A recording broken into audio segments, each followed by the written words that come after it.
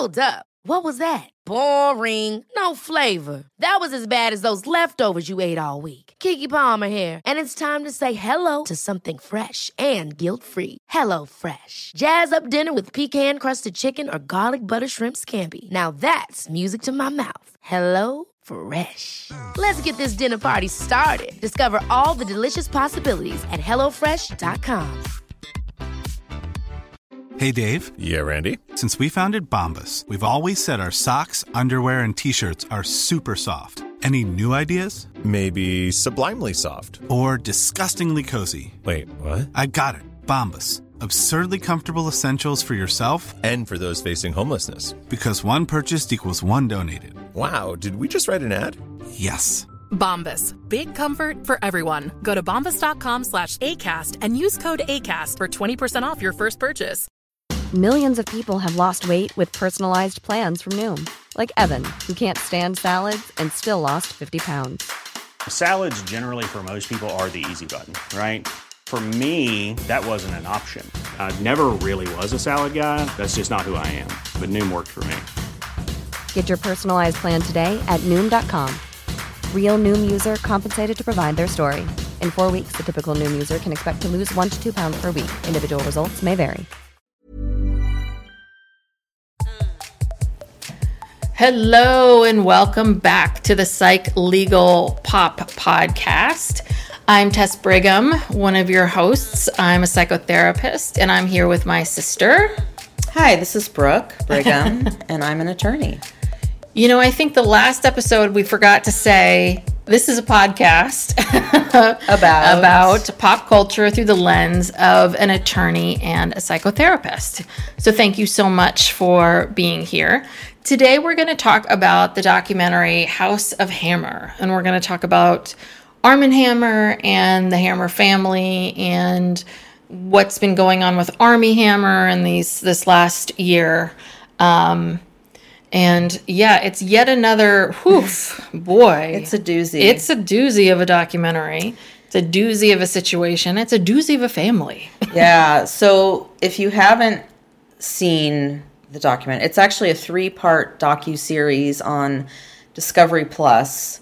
And I don't know, we should give some warnings here. Every type of horrible thing you can imagine is in this docuseries. Yes. But, let's just start out by, if you don't know who Armie Hammer is, he is an actor. Yes. He became known to the world, I think, when he played the twins. The Winklevoss? So in the movie The Social Network, about how Facebook started, and the premise was that it was these twins had the idea for Facebook, and Mark Zuckerberg stole it from them, or something along those lines. It's been a minute since I've seen that. Anyway, that was his big break. I think he had been, working, trying to be an actor for a while. And then he did this independent film, Call Me By Your Name, which got a lot of attention. In 2016, 2017? I think, right, that he was someone, because he looks like a movie star. He's tall, he's blonde, he's handsome, from this very prestigious family. And apparently after The Social Network, he did The Lone Ranger with Johnny Depp, and that was a bomb. He did Man from U.N.C.L.E., and that was a bomb. They had put him as the leading man in a bunch of films that did not work. And so they're like, well, let's try an independent film where he's a gay man. And of course, even that movie is problematic because it's about an adult male's relationship with a boy who's 16, 17.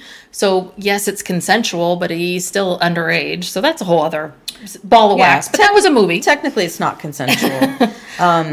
Legally. Yes. So... But that was a big deal. Oscar buzz. He was, the thing. But he hasn't really been doing much. No. I don't remember. I know that his wife had a bakery in Montecito. He's from this very prestigious family. The wife is very beautiful. He has 2 kids. And then all of a sudden, the pandemic hits, and he and his wife get divorced. They announce that they're divorcing. And then less than a year later, some stories start coming out about Armie Hammer, about him, with starting these relationships with several young women that are, I don't even know how to begin, where he is talking about BDSM and cannibalism and, making comments like, I want to remove your rib. Find a doctor to take out your rib and eat it. Barbecue it and eat it. Barbecue it first, sorry. So I think it started, from what I saw, some texts leaked out that he had sent to these women. And then slowly, more and more women were coming forward. Realized one person said something, Yeah, their stories were started to come out. And they also corroborated each other and supported each other. And that's how it really started to take off. Because the first person, I think it was House of Effie, she is the first one who started talking about this. And then people started calling her a liar. And then someone else came out and said, no, wait a second. I have the exact same story, exact same texts. Right. And then some people discovered, wait a minute, there's a book that was written by his aunt, Casey Hammer. And she wrote the book many years ago, 10 years ago or 15 years ago. And it was all about her family, the Hammer family, and she did it as a therapeutic thing to try to heal from all of the trauma of her childhood. And in the book, she talks about her father and her grandfather, kind of exhibiting the same types of behavior. And so then it all started getting put together. And so just to give a little more family history, so Armie Hammer was a Russian Jewish immigrant to this country. He didn't have money right away, so he had one child with his first wife. He only had one child, and it was actually his third wife who had money, and she gave him money to invest in this petroleum company, Oxy Petroleum.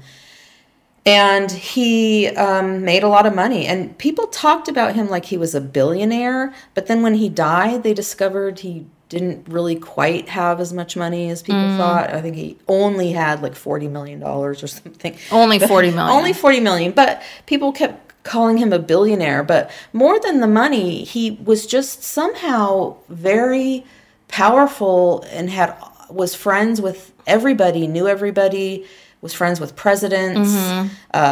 Charles and Diana were some of his biggest. He, gave money to their charities, and so they were friendly with them and hosted them when they came to America. And so he was very powerful in the sense that he had, friends in very high places. He was friends with President Kennedy. Well, he was also part of the Nixon-Watergate scandal. Because I think he paid someone off. Yeah. He paid someone off during the Nixon scandal. Then he got in trouble for it. And then Bush, the first one, George H., pardoned him when he became president. Because when he became president, of course, Bush was friends with Armie Hammer as well. Yeah. So it went on and on and on. But he amassed there's also some, they got into it a little bit in the documentary about that it's possible that he was part of the Armie Hammer, or Armie Hammer's father was part of the Communist Party, and that they were selling secrets, and it very, very shady. But he amassed this fortune. He had a son, Julian, who it sounds like he never really accepted completely. Like he had a paternity test done. Like I think that he didn't know if Julian was really his son, but he was. And Julian had 2 children, Casey and Michael. And Michael is the father of Armie. Right. So, and then the dysfunction just goes way back to the begging. So it did not start with Armie. So the son, Armie Hammer's son, Julian, it seems like he I don't think he ever I don't think he did anything. Or did anything. No. He was just, kind of a rich kid. And a drug addict. I think he was I think he was an alcoholic, drug addict, and a rich kid. And I think that I get the sense that the Arm & Hammer, I think, has always been really disappointed in him. That he was not wanting maybe to get into the family business or be a tycoon or any of that. That he basically was just spent his life partying and lived in this house in the Pacific Palisades and wore pajamas like Hugh Hefner and saw himself as like the Hefner of the Palisades. He was a playboy. And a playboy with wealthy people and women and everything else coming over to his house. And he never really did anything. But Arm & Hammer, because he was the head of this household, he controlled everything with the money. So everything there was always some drama with money. And Julian, it was Julian who... He killed somebody. Yes. And his father paid off somebody, and then miraculously the charges were reduced from murder to manslaughter, and he didn't didn't do any prison time or anything. But that was the kind of power, and especially in Los Angeles, and so, like, if the police were ever called to their house or anything like that, they would show up and they would go, oh, this is, Arm & Hammer's son, and they would just leave. Mm-hmm. And so Julian married and, had the two children. But he was horribly, horribly abusive. Right. He was a very violent alcoholic addict and very abusive towards Casey and Michael's mom, to the point where Casey's talking about them running off, going to a hotel, escaping, but always coming back because, again, they were controlled by the money. Dad, Armin controlled the money over Julian, and Julian controlled the money over the wife because, obviously you marry this man and you're not working, but you have no means of escaping with these children because you have no money, no education, no nothing. Right. At one point, the wife, I can't remember her name, but she left with her daughter, Casey, and they didn't return. Yeah. And only had to pay, Julian only had to pay the mom like $200 a month or something. Right. And child support because Arm & Hammer hired his son, one of the best lawyers, and they managed to screw her over. Right. And then the son, Michael, Army's dad, stayed with his father, Julian, and just kind of became part of this playboy lifestyle. Mm-hmm. And, he, as a teenager, was just partying alongside his father. Yeah. And Casey eventually started going back there to, visit. But, yeah, Julian was violent. He was violent. He'd get totally drunk, high, whatever, just go on these violent rages, just out of control, horribly abusive. He apparently was not only physically abusive, but he was molesting his daughter, Casey. Which she doesn't get into in the documentary. I don't know how much she gets into it in the book, but she does say. Oh, she does? Yeah. Well, no, she talks about being sexually abused by her father, but in the documentary she didn't get into it. She was just like, that's all I'll say about that. She didn't give details, but she did confirm, because they asked her, were you sexually abused by your father? And she said yes. And but she also had this loyalty to him. And when he was old and he was dying and everyone else had fallen away, she was the one who took care of him, even though he was still abusing her. She tells this story about how she was staying with him at his house. She said she was staying with him because she was afraid he was going to kill himself. But he was every hour on the hour waking her up at night, pointing a gun to her head, and just all these strange things. And she stayed. And so... and she talks about this too, which is just if you grow up in this atmosphere, if this is family, if this is what you know, and this is how family treats each other, then of course it wouldn't, to anyone else, it would seem like, why would you stay? But to her, I think this was the norm. norm of this family, of what was going on. So then when the father, so Michael marries, what's Army's mom's name? Drew. That's it. I was like, it's a genderless name. So he marries Drew, and then it seems very fishy. But when Arm & Hammer finally dies, they read the will. Casey Hammer gets $250,000. Julian, the son, gets $500,000. And then Drew and Michael, the grandson and the wife, are now the executors of the will. So Michael somehow kind of weaseled his way in and now is the Arm & Hammer skipped over his son, went to his grandson, and let the grandson he's be like the executor. Yeah, he was the executor of the estate, but then he and Drew are the trustees of the Arm & Hammer Trust, which, is supposed to be a charitable trust and, doles out money, but obviously they're the only ones in control. And they've and then kind of looted everything. Yeah, and I guess because Arm & Hammer dies, and then Julian, I want to say, dies like 4 or 5 years after. I mean, it's one of those things like he was, he's completely written out of the will, and I think that's why Casey was staying with him too. Was just here was this guy who had no, addict, alcoholic, no money, had no means of support, no money, and no way of taking care of himself, and obviously loved guns, and he spent the last 5 years of his life, I guess, just deteriorating. Yeah. And so Michael's wife, apparently, they're both these evangelical Christians. Yeah. And this was a strange thing because Hammer, he was Jewish. And I didn't quite understand this in the documentary. They said something about how he had been planning a bar mitzvah because he never had a bar mitzvah because he was, he was fleeing, Soviet Russia at the time.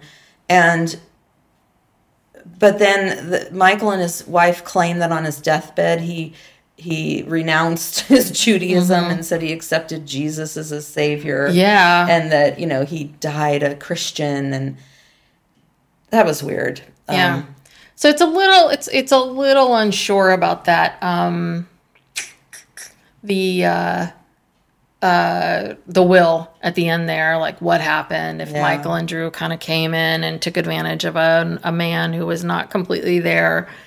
And so they does Army have siblings? He has a brother. He has a brother. Okay. I don't remember his name. So, and then they go off to the Cayman Islands. So that was the other thing. Like Army was raised partially in the Cayman Islands, which, because I guess the father was obsessed with that John Grisham novel, The Firm, which I think that The Firm introduced the Cayman Islands to so many people. Everybody, yeah, and offshore accounts and Red Stripe, the beer. So, and then they went out there, and then Army decided, I want to be an actor, and here I go. And here we are. And he was really, he was on the precipice. I mean, he would have just kept acting and going if all of this stuff hadn't come out. Yeah. And so Army had this style or this pattern of what he would do. Now, he started doing this when he was still married. Mm-hmm. He would find, these beautiful women on the internet and, so I don't know. Yeah, because I don't think any of these things started in real life. No. Yeah, they somehow... I don't think he met any of them. He'd find them on the internet and he would start love bombing them. Sending them tons and tons of texts about how beautiful they were and, just love bombing. Mm-hmm. And then he had this habit where he would, whisk them off. They'd meet in person. He'd whisk them off to some hotel. First to like 29 Palms or his friend owned Joshua Tree, one of these out in the desert. Out in the desert, and they would just to be doing he'd just shower them with attention and doing all this fun stuff. All around you get on the scooter and scooter around. And I think, especially for some of these women, it was 2020. So not much, for a lot of people. There was nothing going on. Nothing going on. And here you are with this handsome actor on a scooter, scootering around. In the desert. Out in the desert. And then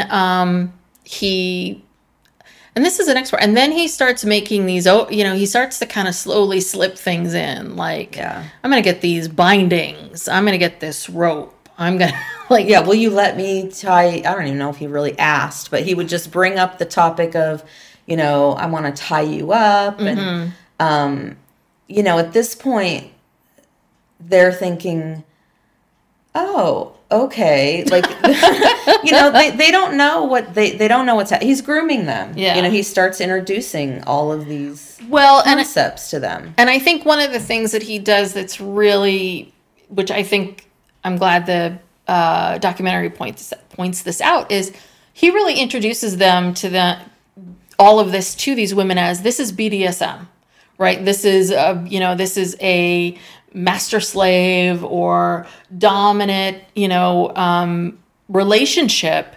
And so I'm going to be the dominant and you're my slave and this is BDSM and, let's get the ropes and let's do this and that. So I think he sells them this idea of, much like Playboy did, which is like, this is sexual fantasy, this is freedom, this is this, I'm into this kind of stuff, like 50 Shades of Grey, right. Isn't this cool? And, but what he's doing goes against all of the rules of BDSM and that lifestyle. Right. He doesn't have, part of BDSM is before you even do anything. Yeah. Before you even take your clothes off, you have boundaries. Mm-hmm. You talk about it. You talk about the boundaries. You have a safe word. If something's getting out of control, you're uncomfortable, you say that word and they know that that's serious. You have to stop. And the submissive wants to be the submissive. Like right. The submissive it's their fantasy. And it's their fantasy. This is what they want. They want to be dominated and they outline the rules of how they want it to be. Listen, someone can come at us because I'm considered what they call vanilla. So I don't know the ins and outs of this, but I've had clients over the years who were part of these communities. And the one thing is, it's so funny. People talk about like polyamorous relationships and talk about, non-monogamy. And what I always say to people is that you've got to recognize that none of the backbone of all of this isn't sex. It's actual communication. It's talking. Like if you're going to be in a non-monogamous relationship, you're going to have to communicate. You have to know what your feelings are. You have to be able to say what your boundaries are. You have to be able to feel comfortable saying what your boundaries are. The non-monogamous, polyamorous, like these relationships work because the people that are a part of them are, number one, agreeing and want to be a part of it. But number two, they are communicating and talking about everything all the time, probably more than people even think they thought they would. And I think this is the thing about the Armie Hammer stuff that is so wrong is that he comes in with this idea of like, ooh, this is kinky, this will be this and that. And really, he's just... You're being a predator. You're being torturing. You're a rapist. He's torturing them. And like he introduces things to them while they're tied up. Mm-hmm. So which like is so wrong. One woman was talking about how, as she's tied up, she's completely helpless. And he just tells her, I'm going to carve my initials into your body. And he literally got a knife and carved an A into her flesh while she's tied up. Yeah. So this was not BDSM. This was just him dominating, torturing, controlling, treating these women as if they weren't human. Mm-hmm. And it was a pattern. Yes. All the men in this family treated women, especially, horribly. Mm-hmm. They were just abusers, and that's what he was doing. Well, and one of the weird things, and some of the women talk about this, is that they would be dating Armie, and then he would introduce them to his mom. It was so weird. Like, 2 of these women who he had pretty short relationships where he met them on the web, short relationships, he introduces them to his mother, which seems bizarre. So I was like, what's her part in all of this? Like, why do you know what I mean? It's like, what is your mom in all of this? That you're like, is this part of your mom's kink too? Like, does your mom want to meet these women secretly? I was trying to understand this. Like, you don't need to, these women aren't begging to meet your mother. Like, you're the one who was introducing them to your mom, knowing that you've got someone else on the side over here you're going to introduce to your mom to. It makes zero sense, other than, is mom a part of this, or is this some weird part of your fantasy where you want to introduce your mom to these women and then go home and tie them up? I don't get that. Yeah, because the main victim that is in the documentary is this woman named Courtney, and the documentary follows her whole relationship with him. And yeah, she said that when she met his mother, like a few weeks after they started dating, she said that the mom revealed some very private information that about the dad. Yeah, because about Michael. She said something. She was making excuses for Michael and saying something about, well, he can't help it. It's because he was abused, or I think she disclosed that he had been sexually abused. Yeah, must have been Julian, maybe. Or someone else party, someone who was at one of these. Oh God, that's parties. Right. He was at these house parties. Yeah. Oh, and the parties that were there, it was like they were orgies and like cocaine at the door, and these drug fueled.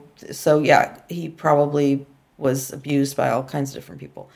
But so the mom seemed to she seemed to be sort of in on it. Yeah. It was kind of part of it. Very weird. I don't quite understand that. But yeah, and he had this MO, and he did this with Courtney, and then he did it with the other girl, which I forget her name, the model. Very pretty. They're all really beautiful. Yeah. All of these women. I feel like the one that was House of Effie, I think that she never met him in person. I think these were all of these exchanges back and forth. Oh yeah, because at the end they showed her living in New York, and she said something about how, thank goodness I never actually met up with it, because she got some kind of a weird feeling, and so it was like, no, he was pursuing her, and she decided not to. But yeah, and then there was that other girl. It's really bothering me. I can't remember her name, but they had no idea what they were getting into. They just knew this guy's famous, and he's showering me with attention. Yeah. And even then, like, they knew when he started hitting them up, they said, like, oh, but I knew he had a wife. I knew he had children, and I thought that was weird. And, I mean, I'm sure that there were other women that went with him knowing that he had a wife and children. But, I think they went into it thinking like, oh, this is fun. This really famous person is interested in me and wants to be with me, and isn't this exciting? And then all of a sudden this happens. And what's interesting is none of these relationships last very long. I mean, he must go from 0 to 60 pretty darn quickly. Yeah. There's not a lot of buildup. Because he's abusing them, and then they go, oh my God, and they split. This is, it can't last very long, because once you do that to somebody, they're gonna leave.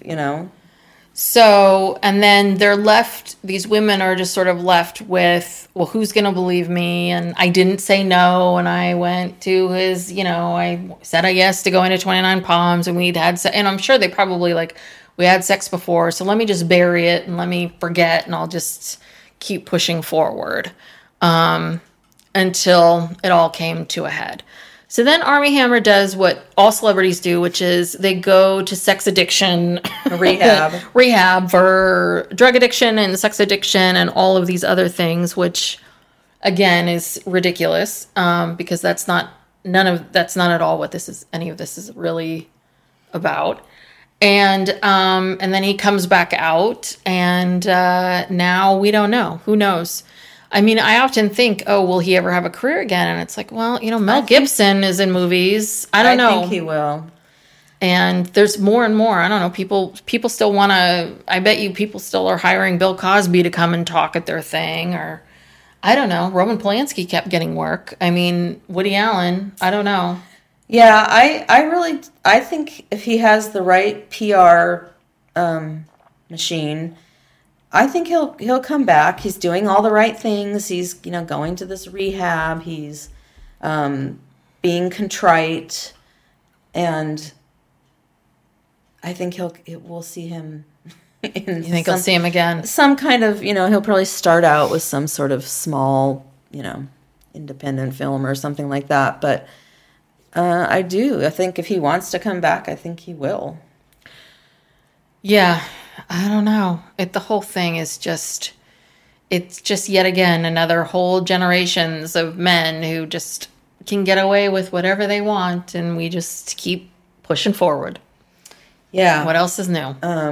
Yeah, I mean, obviously, when he was growing up in the Cayman Islands, whatever he saw his father doing, we don't really get... The documentary, spends a lot of time talking about Julian, not so much about Michael, like, what was going on in their house that sent Army the message that whatever you want, you can just have, you can take, you can use people... I don't know, that was kind of a missing piece, I thought. Yeah. That's why I wonder if it's both mom and dad. Like, if you're introducing people to mom, like, what's happening here? And then we don't know anything about Army's brother.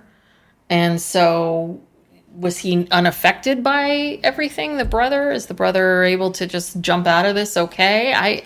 I don't know. Well, maybe we don't see the brother because he doesn't want to have anything to do with these people. Yeah. But yeah, his aunt, Casey, who wrote this book, she put it all out there. She spilled the whole thing, and all the details that we've been talking about and that are out there now, they all come from her. Yeah. And she has she talks about this, like, not having a family. She has no family. Like, they've really she's the persona non grata. She's pushed out. No one really talks to her. Yeah, I feel for her. Yeah, Michael told her when she released the book that basically, you're done. I'm never speaking to you again. You're not a part of this family. And so, she has nothing to gain by with any of this. And I'm sure it's very embarrassing for her. And, well, yeah. I mean, and you can see what is she, in her 60s? About 60-ish. 60s, and just how visceral. And, I mean, that's the one thing you see with these documentaries and about trauma and pain is that when you talk to someone about it, it's almost as if it's just happened the day before. I mean, it is so, while people heal and they get better and they move forward, the feelings are just always right there on the surface. And that's the thing about trauma is that it doesn't ever really truly go away. It's about how you choose to think about it and process it and feel about it. That's really what changes for people. But I am always amazed when I see, between this documentary and the Playboy documentary and all of them, women in their 50s, 60s, 70s who are reliving moments that happened in their 20s as if it would happened, yesterday. Yeah. Because it's always so there on the surface. So, I don't know. It's what is going on? I think the thing is obviously all of this has been happening under our noses for decades and decades. Since time began. Since time began. And I don't know. I just feel so stupid and naive God, I mean, wow, we were really I feel very lucky. I feel lucky, yeah, because yes, all of these stories, you just think, oh my gosh, I'm so lucky, thank God. Like, yes. But it's depressing because when you think about, like you said, the number of people just living with this kind of trauma. Yes. And have never been able to speak about it.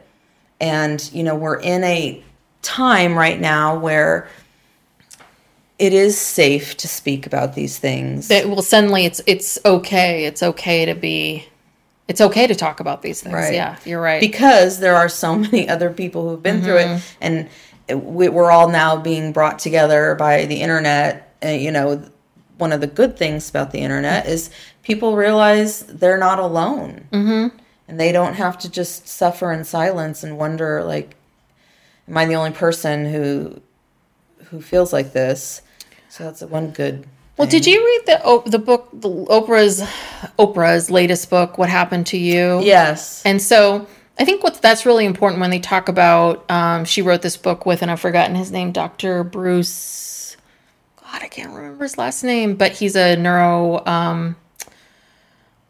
he's a doctor. He's a neuroscience, I don't know. Neurosurgeon or not a surgeon. Oh, like a neuropsychologist? No. Like psychiatrist. Sorry, this sound like real idiots here, but he's a brain doctor. He's a brain doctor. And so in so many ways, he's a brain doctor, very bright.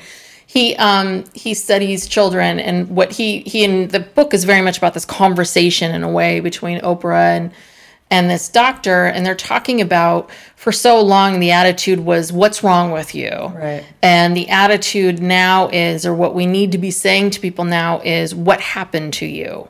Not what's wrong with you, why do you see the world this way, or why are you the way you are, but what happened to you that got you to this place?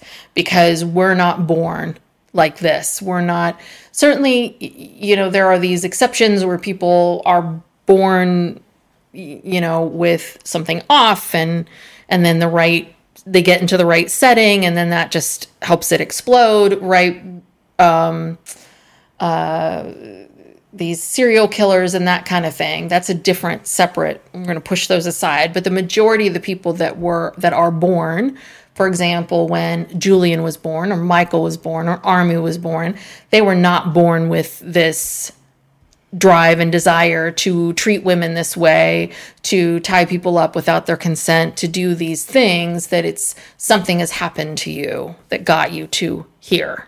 Right. And what is that? Because trauma changes your brain. Mm-hmm. And they talk about like big T trauma and little T trauma, like, because a lot of people think trauma has to be something big. Yes. This horrific thing, but usually it's more like, it's like death by 1,000 cuts. Mm-hmm. It's all these little traumas that add up, or even little traumas, what we consider little traumas, are not so little, maybe, Well, someone bullying you, and right. maybe they never touch you, they don't beat you up right. or take your lunch or your money, but they're making fun of you, or they're ridiculing you, maybe once a day, a little bit at a time, or an older sibling that is picking on you constantly, or a parent that maybe isn't quote unquote abusing you in the traditional sense, but they're very critical, or verbally abusing you, or chipping away at you. Like, those are,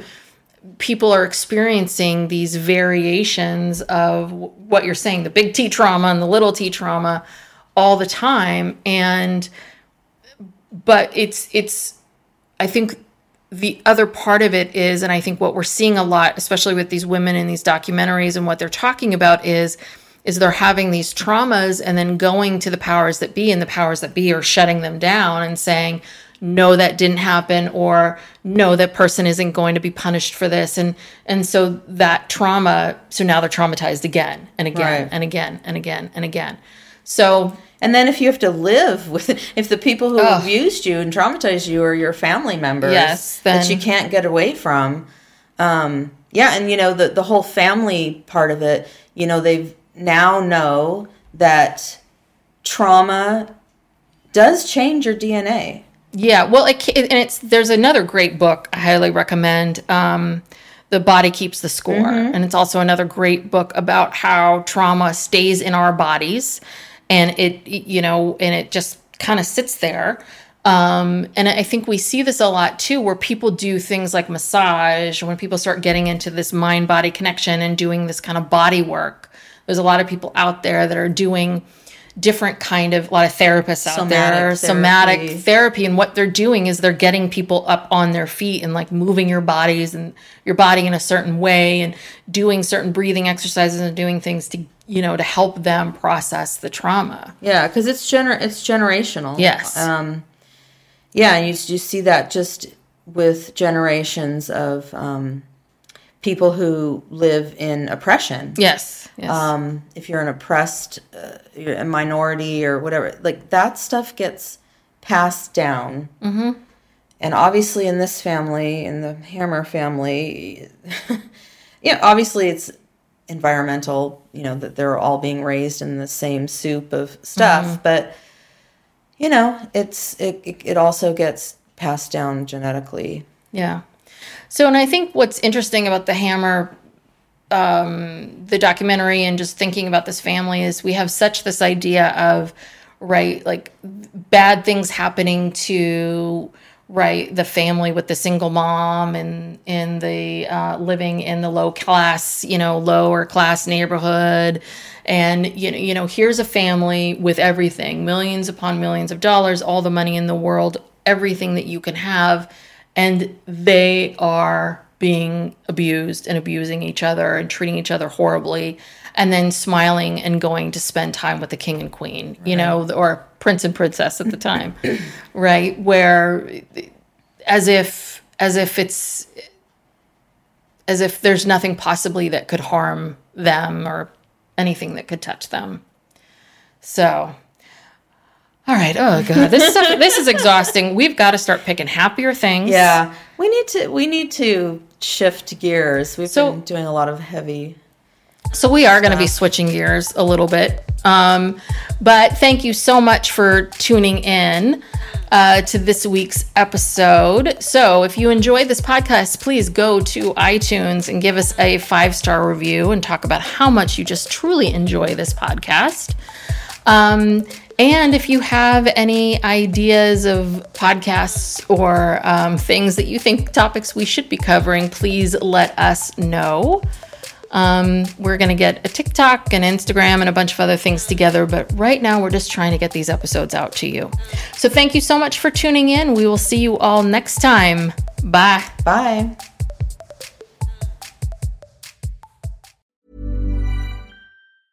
Hey, it's Paige DeSorbo from Giggly Squad. High quality fashion without the price tag. Say hello to Quince. I'm snagging high-end essentials like cozy cashmere sweaters, sleek leather jackets, fine jewelry, and so much more. With Quince being 50 to 80% less than similar brands. And they partner with factories that prioritize safe, ethical, and responsible manufacturing. I love that. Luxury quality within reach. Go to quince.com/style to get free shipping and 365-day returns on your next order. Quince.com/style. Ever catch yourself eating the same flavorless dinner 3 days in a row?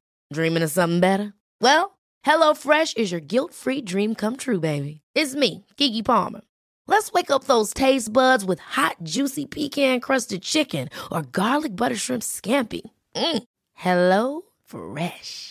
Stop dreaming of all the delicious possibilities and dig in at HelloFresh.com. Let's get this dinner party started.